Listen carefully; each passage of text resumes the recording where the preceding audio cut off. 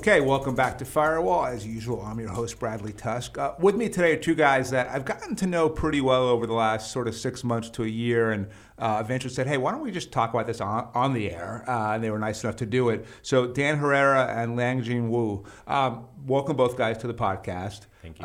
So Dan and I know each other originally. Dan was my student at Columbia last year, and just, I'll say, because it's embarrassment to say, best student in the class are right there. And he said, look, I'm trying to start a fund with my friend, and I can actually get independent study credit for it if you were to sort of advise us on how one goes about this. And I was like, yeah, sure, happy to. And so we did this whole independent study together. And then at some point, I'm like, you know, it's a good story of like these two young guys who did not necessarily come from a lot of privilege, but have attained some pretty incredible things and are making this choice. And why, right? Because you guys are, you know, in an unusual position. So let's both start off with your background then. So Dan, walk us through your career up till this point and where you grew up, all that kind of stuff. Yeah. So born to two Cuban parents who came to this country in search of opportunity and the opportunity that they didn't have in Cuba. You know, put yourself in the. Where were you born? I was born in Miami. In Miami. Okay. Miami, Florida. You know, put yourself in the 50s and 60s. My parents, you know, were really in the height of communism in Cuba and said, hey, we need a better life in the States. And that birthed me. How'd they get over? Flights. So back then, you know, the U.S. government, you know, in this like anti-communist wave, were bringing Cubans to the island, and so that was a big sponsored program of theirs back in the day. So fast forward to when I was born in Miami, you know, had a, you know, for the most part, humble upbringing. Went to school at Florida State. Then my first job out of college is where Liang and I met, which was our first job, A.T. Kearney, as management consultants. And after that, I said, hey, can't do this management consulting thing. What about it made you say that? Yeah, honestly, it was just the corporate grind, being a cog in a larger corporation, really not having much impact. It just weighed on me. And I felt like I was a shell of myself in that time period. And do you think that's the common view by people who are working at places like that, or do you think that you guys just had a different mentality?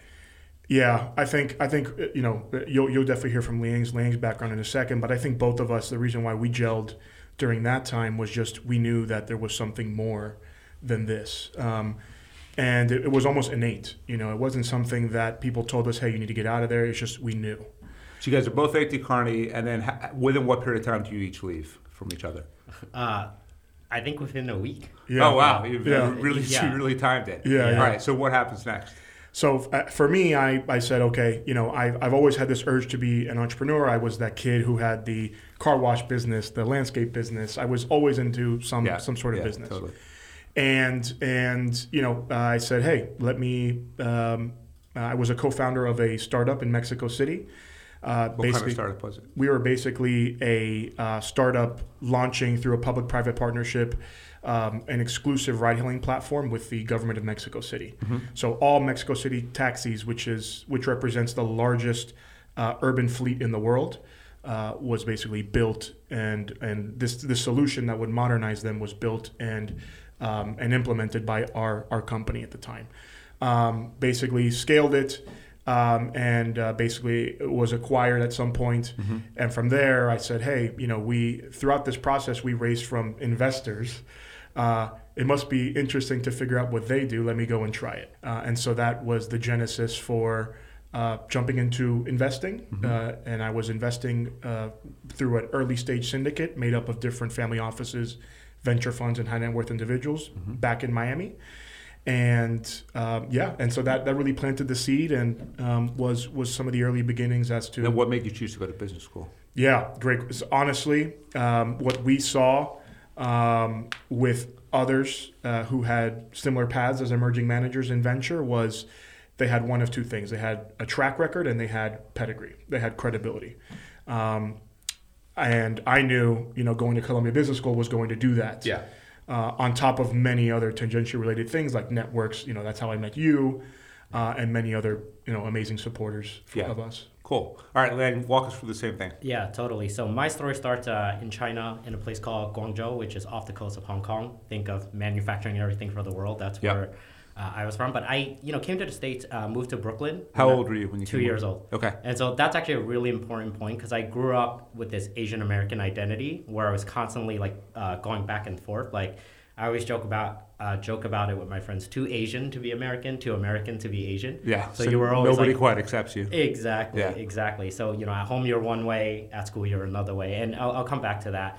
But I went to college at the University of Connecticut. And for me, I picked UConn kind of on a whim. My framework was close enough to home because I love New York, but far enough to feel like I went out there and did something. And so, studied finance and accounting at UConn, growing up in a super humble household similar to Dan. My parents' definition of success for me was, hey, suit up one day, go into these big buildings, and that was success. So my first job was at PwC doing consulting, very focused on M&A and really kind of learning that. I actually really love learning about how businesses work and all of that.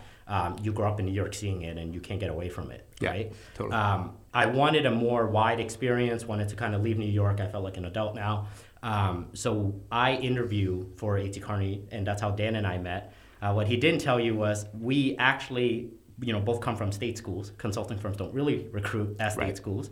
And so we felt like, hey, cards stacked against you. We met on an online consulting case prep site, which means, for those who don't know, when you're in consulting, you have to go through this grueling process of like, okay, here's a business problem, solve it for me in 30 minutes. And so Dan and I met on one of these sites, started practicing with each other for like hours a day, did that for like a month, and we kind of joked, hey, both get the offer in Chicago, we should live together. And so that's what happened, and that's how we ended up building this relationship. So Dan felt like A.T. Kearney Management Consulting was a little soulless. Was that your view too? Not always. I think when I went into it, in the beginning for me, it was just like, wow, I am a 20-something-year-old. I'm going to be in rooms with CEOs, CFOs, and they might want to read my analysis. I thought that was like pretty cool. Yeah, sure. I think where it started to sort of take a turn, and for me personally, it started getting kind of repetitive. You do your 5th strategy project and it's the same playbook. And that was when I really kind of learned a lot about myself, thinking that, novelty and exploring the frontier and being different was really important. And that is definitely influenced by New York City and my upbringing and just kind of always meeting different people. And so I really wanted that, and I wanted to stop being an advisor and wanted to like kind of get my hands dirty, so to speak. So that's when I went to business school. Right, but there was a period of time between when you left A.T. Kearney and when you started at business school. What did you do? Yeah, so me being me, I left, I think end of May was when we left. We had a dinner to celebrate, and the week later I joined a friend's startup as an interim head of strategy. What kind of startup was it? They were doing food recovery and trying to, so you host a conference, a bunch of stuff gets thrown away, perfectly edible food, ops problem, logistics problem. What was it called? Company's called Copia. Oh, I'm an investor in Copia. Oh, great. Yeah, I was wondering. I was about to say, like, I know a company. Okay, great. Yeah, now, look, I'm an investor in the sense of the hunger work we do, I believe, is going to require a combination of solutions from government, from nonprofits, from the private sector. So it was I like them. It was more of an investment to see if we could get an idea going, as opposed to like this one's going to pay for the kids' college fund. I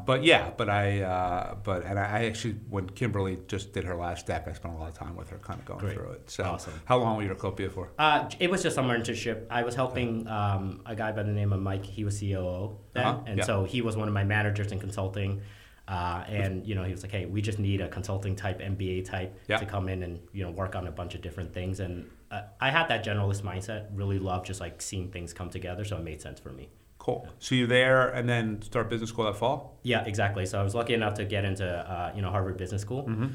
So I started that in the fall, and I went to business school with this very extreme idea of like, I'm just going to do the craziest thing possible.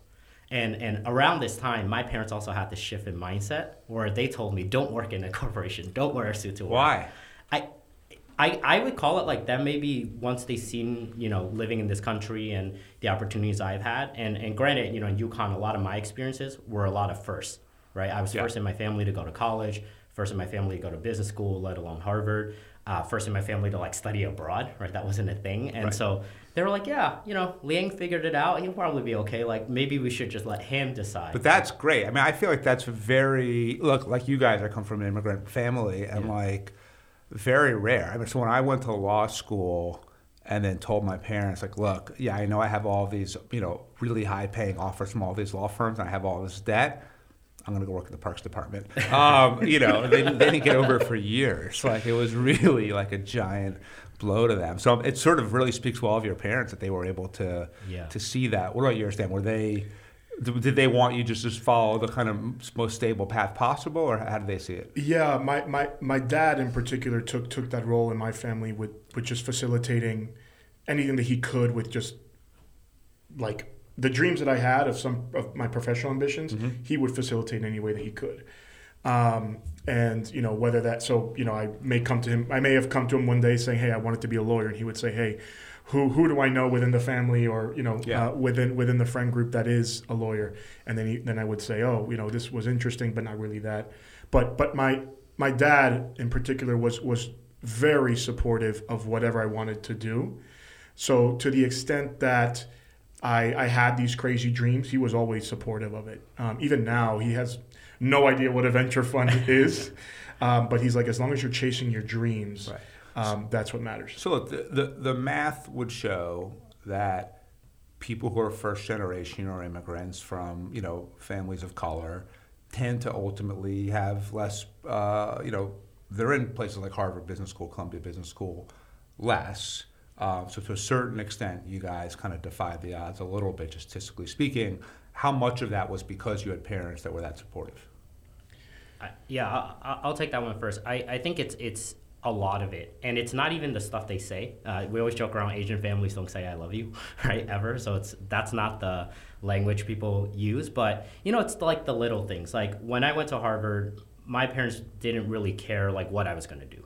They just assumed, hey, you got there, and it's going to work out. And I think throughout life, the other thing I've learned now that I've gotten older is just, when you're being around a certain type of people, right, you kind of absorb that. And so I saw my parents hustling throughout life, and I had a lot of responsibility, lived in a house with my aunt's family, my grandparents, and I was the oldest of siblings. And so, when I was 8 years old, like my parents don't speak a lot of English. I was the one sole English speaker, and we had to pay a bill, and they were like, okay, write this check. I think it's for $50. And I had to like figure out, I don't know if I even counted that much, right, that high at the time. And so that was a lot of the experiences I had, but they were never mean about it, right? It was just the life I was in. And so it was always this kind of like hustle mentality and just like get it done. And, if it doesn't, then we'll figure it out. But what's interesting also is your parents sort of defied the kind of immigrant stereotype, right? Which is, at least was my experience. We sacrificed everything to get here, and you have to take the next step, and therefore whatever is the safest, most guaranteed way to do that is what needs to happen. So for you guys, it would be like never leaving A.T. Kearney, or now instead of pursuing venture capital, pursuing a more traditional career like investment banking. And so, but what's ironic is, if I had to bet, you guys are going to be a lot more successful than the people that you worked with at A.T. Kearney over time. And so in the immigrant parents wanting ultimately what's best for the family, by just supporting you guys rather than demanding that you follow a certain track and path, they actually did better. Just like had I gone to a law firm, the career I had, put this way, I wouldn't be having a podcast that people are listening to right now. Totally. Right? Sure. So in my case, I had to just defy them. In your case, it's nice you guys got that kind of support. Okay, so now let's go to business school. Before I started teaching business school, I thought it was kind of a joke. When I was in law school at Chicago, the first year I lived in the dorms, and the law dorm and the business dorm were the same dorm, and I felt like all I was doing was studying. More than I ever studied in my life, and it's like all they were doing was like watching TV, right? And it was like, what the fuck? So I always had this view like business school students are really soft, and then I get this email during COVID saying, hey, would you like to teach at Columbia Business School? I'm like, what do you mean? They're like, just that weird thing you do, just teach that. I'm like, okay. So my views of it have evolved a little bit after teaching a couple semesters. What did you guys expect business school to be like? What was it like? And for people thinking about going, what's the right scenario in which you should choose to go? Yeah. Business school for me, my expectation was if I maximized all of it, which I feel, now having graduated a couple weeks ago, I did, was just getting to know, was one of the only times in my life where for 2 years I would have unobstructed access to, the movers and shakers of the world. You as one example, Bradley, you were the type of person going into business school I had hoped to meet. Friends like Liang, while we didn't meet in business school, there are many Liangs who I met in business school that are going to be lifelong friends and hopefully business partners in the future. Yeah. So, business schools where you have this coalescence of people, ideas, all, for 2 years hammered at you day after day after day. Now, this is somebody like me who tended to see the lines connecting as I made these relationships. But I also had a lot of other friends, and again, this is no judgment on them, but they saw it as like a two-year vacation. Yeah. So, to the point that those guys watch TV. Exactly. Those guys watching TV in the dorm room. Yeah. Except here they were drinking out and about. Yeah. And probably some TV in there too. Okay. So therefore, Dan, if someone's listening to this podcast and they're saying, should I go to business school? And if so, what do I do to make it worthwhile? I'm going to get Liang after this. What's your answer? Mine would be have a purpose, have a focus for how you plan to use the time in business school, and it's going to be the most rewarding experience you'll ever have in your life. And does that mean, when you say focus, know what you want to do coming out of business school, or is business school a good place to go to if you're just like, I'm really smart, I don't kind of know what I do, so I'll just go there and see if I can figure it out? Great question. I think it's both, to be honest. I was in the camp of having a focus. For me, meant Liang and I knew we were going to start this firm as soon as I graduated, and as soon as he left his role. And then I have other friends who may not have that type of focus, but are exploring intentionally. And I think that intentional exploration while in business school is just as effective as somebody like me who has, a particular focus and a particular path as a through line. What percentage of your classmates sort of either came in with a focus or at least put the right mentality to it to get the most out of it? Yeah, this is where your characterization of business school as being the softies is not too far off. Because I would say between those two camps, you're probably looking at 20% of business school students. Yeah. Well, at least there's 20% that you're going to do better there. Yeah. Exactly. So reduces competition. So, Liang, what about you? What did you think school was going to be like? And coming into Harvard, right, the most renowned of all schools in the world, like, what were you expecting, and then what was it actually like? Yeah. So, I think the expectation was, look, one of the biggest institutions in the world. You go in and everything's kind of micromanaged and you're on a conveyor belt and like you're going to do your 2 years, get the high price degree, and then you're off to the races. I think for me to like answer the previous question, I think Dan's spot on, right? I think there's two camps. One, you go in and you're super deliberate, right? I know I want to do X, Y, Z, and this is a platform to just jump higher. Yeah. I was immediately on the other side, which is for the first time, I felt like I had so much optionality. Like infinite optionality. And I think business school for me was a place to just like figure out what I like, what I don't like. And Harvard, and I'm sure Columbia as well, they load up the schedule, right? On any given day, there's 80 events you could go to and you could pick one.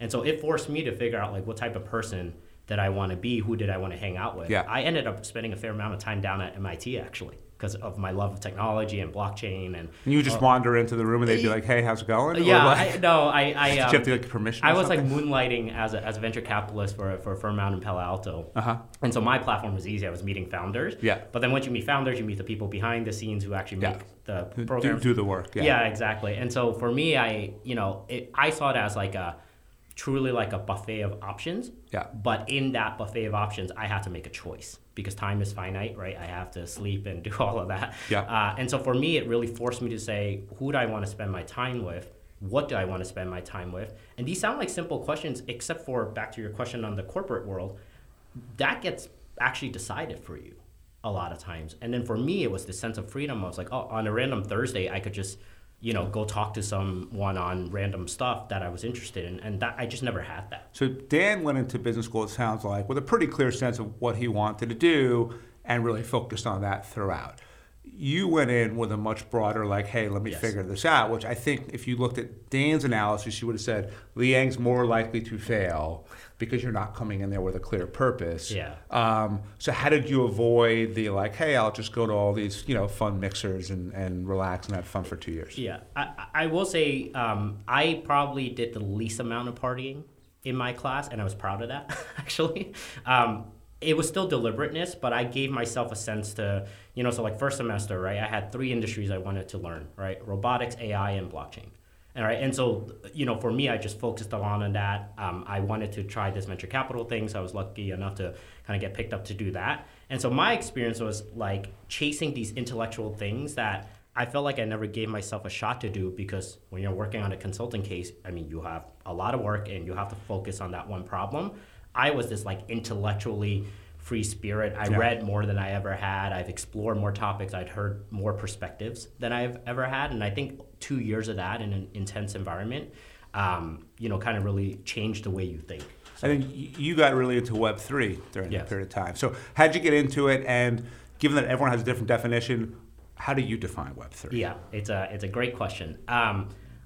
First time I ever dug into Web3, Dan and I were still living together. It was New Year's Eve in 2015. I was on the treadmill, read the Bitcoin white paper, and I remember just having this oh, holy shit moment.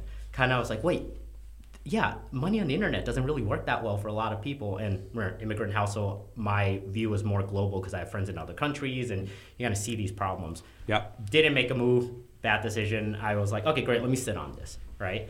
And then in school, I started talking a lot more about it and just exploring it. And there was 7 of us in the Bitcoin club at HBS. Right. But, right.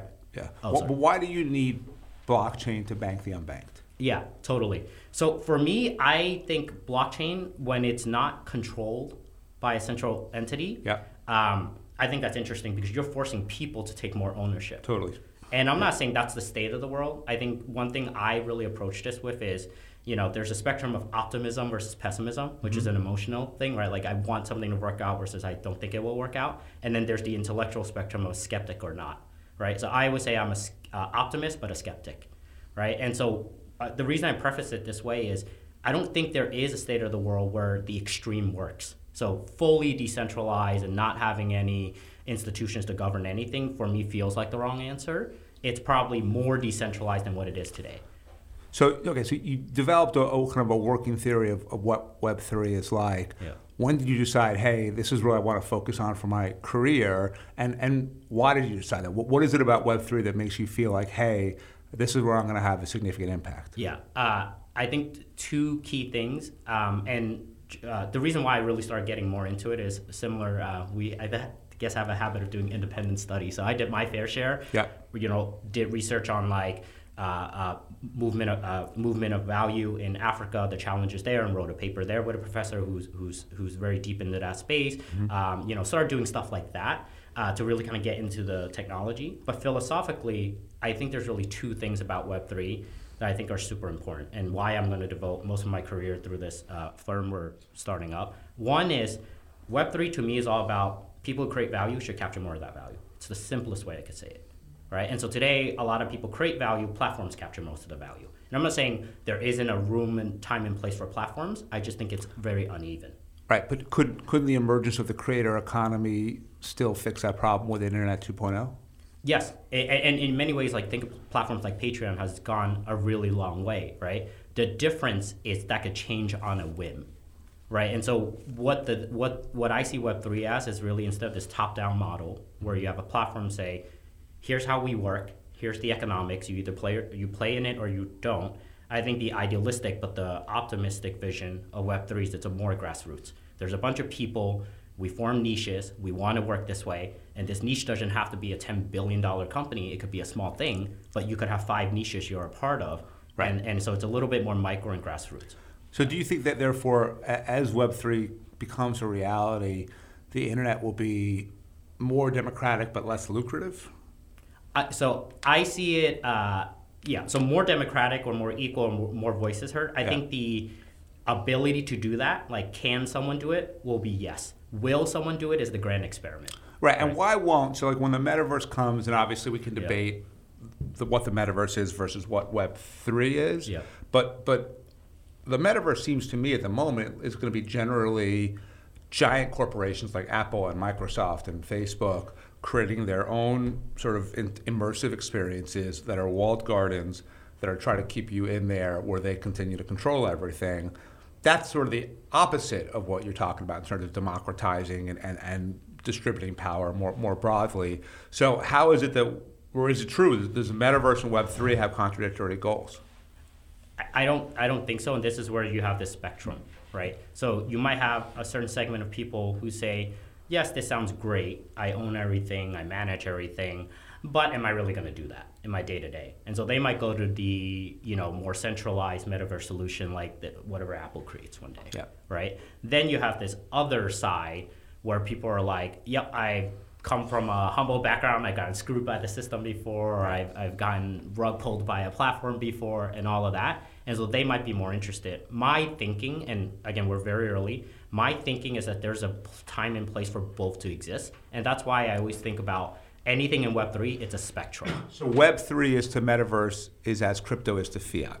Yes, that's not a bad way to say it. Fair way to say it? Yeah. Okay, cool. So we're going to pivot to your fund now, but the SEC has some very clear rules around what you can and can't say publicly. So I'm going to ask you guys some sort of pretty broad questions that my counsel told me I could ask. We're going to send this to her afterwards to make sure we didn't get anything wrong. Great. So let's start with the concept of what made you guys decide, like, okay, we're still really young, right? People should give us money and trust us with their money to invest. What made you make that decision? Yeah, the first thing is knowing that the person right beside me, in this case Liang, is the person I could imagine managing all this responsibility with. Yep. I think you have venture firms live and die by partnerships, and so that was the first thing that I needed to make sure we both had going and starting the firm that we are, and then after that it was understanding could we fit a need in which with which the areas that we're investing in, and that was yes, and I'm sure we'll dive into that, but between the partnership and the alignment and the need of what we were investing thematically.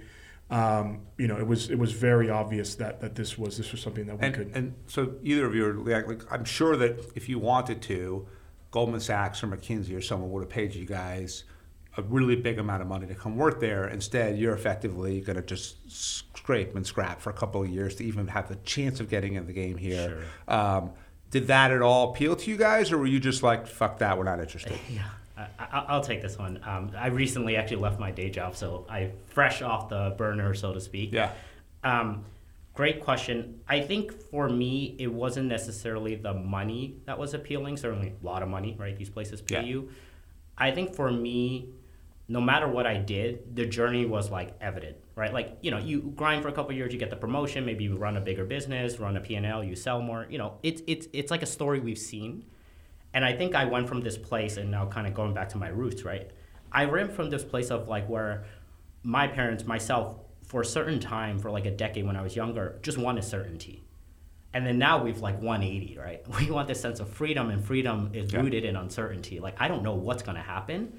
And I think this is one thing Dan and I explored a lot and helped each other a lot with at A.T. Kearney, was we could do this for 10, 20, 30 years, make partner. Like, I don't doubt that. Yeah. But if I know how the story's going to turn out, right, it's just not exciting. And it's the same thing. I always use this analogy, I'm a lifelong gamer. If I knew how the game end, why would I want to play it? Right. Yeah. I mean, same. When I was in law school, I have a couple of friends who truly they were meant to work at law firms. They enjoy working at law firms. It's worked out great for them. Yep. Everyone else, I think, kind of did it because they were like, oh, this is what I'm supposed to do. I've got all this student debt. And then some of them then pivoted to things that were more interesting, but I think some of them got stuck. So the fact that you guys had the wisdom at a really young age to sort of see that and avoid that is impressive. So, okay, though. So you're two smart guys. You're young. You have energy. You have all that stuff. But, venture's an unbelievably hard business to break into, right? And you have good credentials and all of that, but still. So does everyone else, right? Right. So how do you think about, okay, I have to convince institutional investors, or at least for Fund 1, family offices, high net worth individuals, to give us money. I guess I can ask you for the pitch because that would be considered marketing the fund. But how daunting or not was that for you guys, knowing that this is what it requires? Yeah. Very daunting. I mean, you're somebody that lived it yourself with your first fund, right? Taking 2 years to. So hard. Yeah. I mean, Jordan and I came close to getting up a few times. Yeah. So, if somebody like you with your background and your pedigree and Jordan's background and his pedigree took 2 years to raise a first fund, Liang and I are going into this with eyes wide open in that regard. I think we, weaving the last discussion that we had just a few seconds ago with this, it's this ability to dare to dream, and that really being the motivation to carry us through this, that is really what's going to propel us to our final close. Yeah.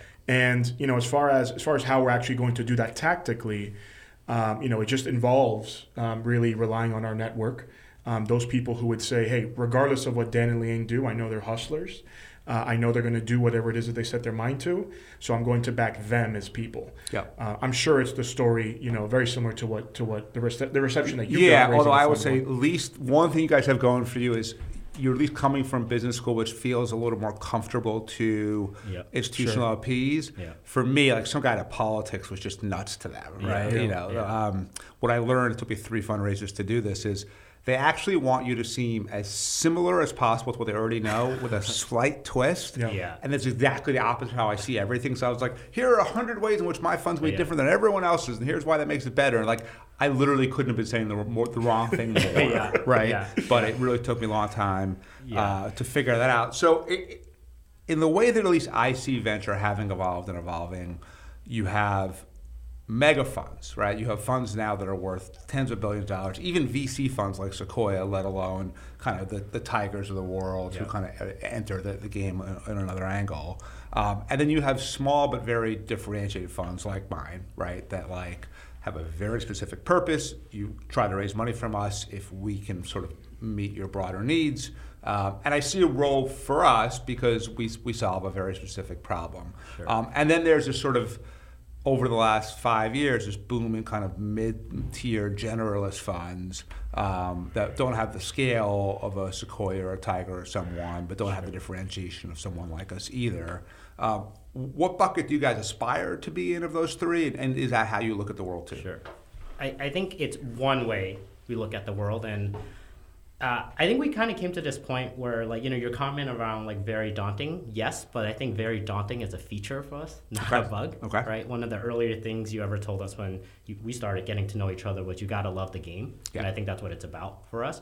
To your question around, do we want to be Sequoia or Andreessen, or do we want to be, all that? I think we'll start maybe more niche, right? And that's the getting in the game part. I think Dan and I are the type of person where when we do work, we're going to want to do more work. We're going to chase more interesting problems. And so I think if we do it right, I think we will get scale. Now, I think the venture landscape, especially in Web3, but certainly everywhere else, I think the expectation of the founders are also changing. And I like that because I think it forces the people who provide capital at all types of, in the entire stack to have to evolve a little bit. So I'll give you an example, right? When a Web3 founder comes to me, right, or any investor, the money is not as interesting. Now, granted, we're in a correction, all of that.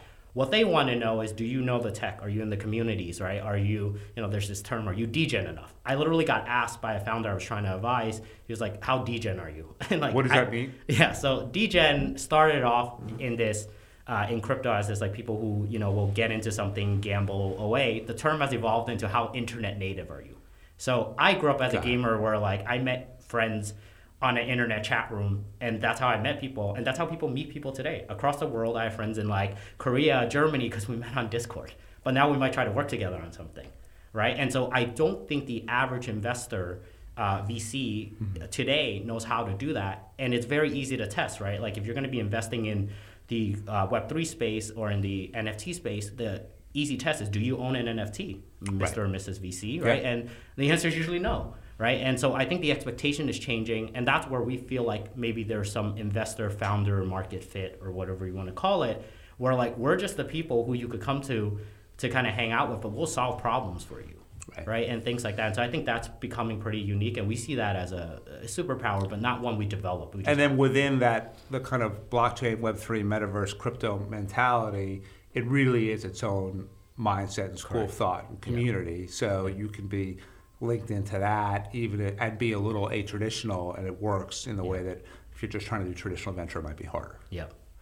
So go ahead. But I think to your point, Bradley, like I think venture as an industry has evolved such that non-differentiated capital, especially at scale, is just going to be harder and harder to survive as a model. Yeah. I think the Tusks of the world on one end and the mega scaled funds at the other are pretty much going to be what venture looks like in continuity. So the last question. So you guys are, when you started thinking about your fund, the market was really, really strong, right? People were funding new funds. Every startup was getting their new round of financing.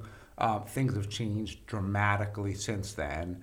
And I could see it both as good and bad for you guys, right? So it's bad in that raising fund one is hard enough, and now you're in this environment where people are going to be more cautious about deploying capital. Sure. It's good in that you're going to be buying in your early deals at much better valuations than if the market were really hot right now. So knowing that there's both pros and cons to this, how do you evaluate the world you're in today? Yeah. I will start off with just prefacing that so at least in Web3, right? I joined formally like in 2018 when we entered a bear market. And at that time, little projects like OpenSea and Solana and Polygon were starting, like, just small teams somewhere. Right.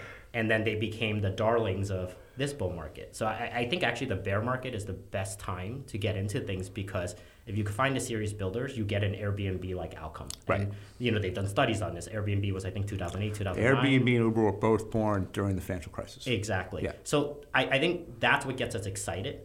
I think the hard part of actually getting this thing off the ground, we see it less as an investor journey. It's the entrepreneur founder's journey, right? Everything you plan, the planning is good, but it's all going to get scrapped away because all of a sudden inflation is high as it's ever been in X decades. And so for us, I always lean on this thing like, I think in 2015, we used to go on these long walks for coffee, and we always joked about like, let's build something big, but like, I think when we do it, it'll be in some sort of recession. And so now it's kind of like boomerang back. Coming full circle. Exactly. Yeah. And so I see that as, maybe it's a little bit too philosophical. And I think you're right. Like for funds 1 and 2, especially fund 1, but even fund 2, it was total startup mentality, right? Yes. It was like Jordan and I were sitting in a garage somewhere, with this idea that most people thought was crazy, trying to sort of explain to people and make it work. What I have noticed is now that we're in fund 3, and we've kind of graduated to like a real world grown up business, all of a sudden you have to start putting infrastructure in place that feels like a waste of money and like bureaucracy. Sure. But if you're going to support this much bigger AUM and much bigger deals, you need it. But I have to say, like, just like how every successful founder, whether it's of a fund or a company or anything else, is nostalgic for those days in the garage. I kind of understand. It's hard as it seems at the time. I'm kind of nostalgic for what you guys are about to go through. So, cool. I would normally ask how people could find you guys, but I think that would probably not be okay given the SEC rules here, so I'm going to skip that question. So, anything else you guys want to cover before we wrap up? No, I mean, I would say, Bradley, thank you so much for the opportunity and the platform. Hopefully, when it comes time to share a more formal idea of the fund, we could hopefully come back on and do that. But thank you so much for the platform. It's been super fun working with you guys. So Liang, Dan, thanks for joining us. Really appreciate it. Thank you.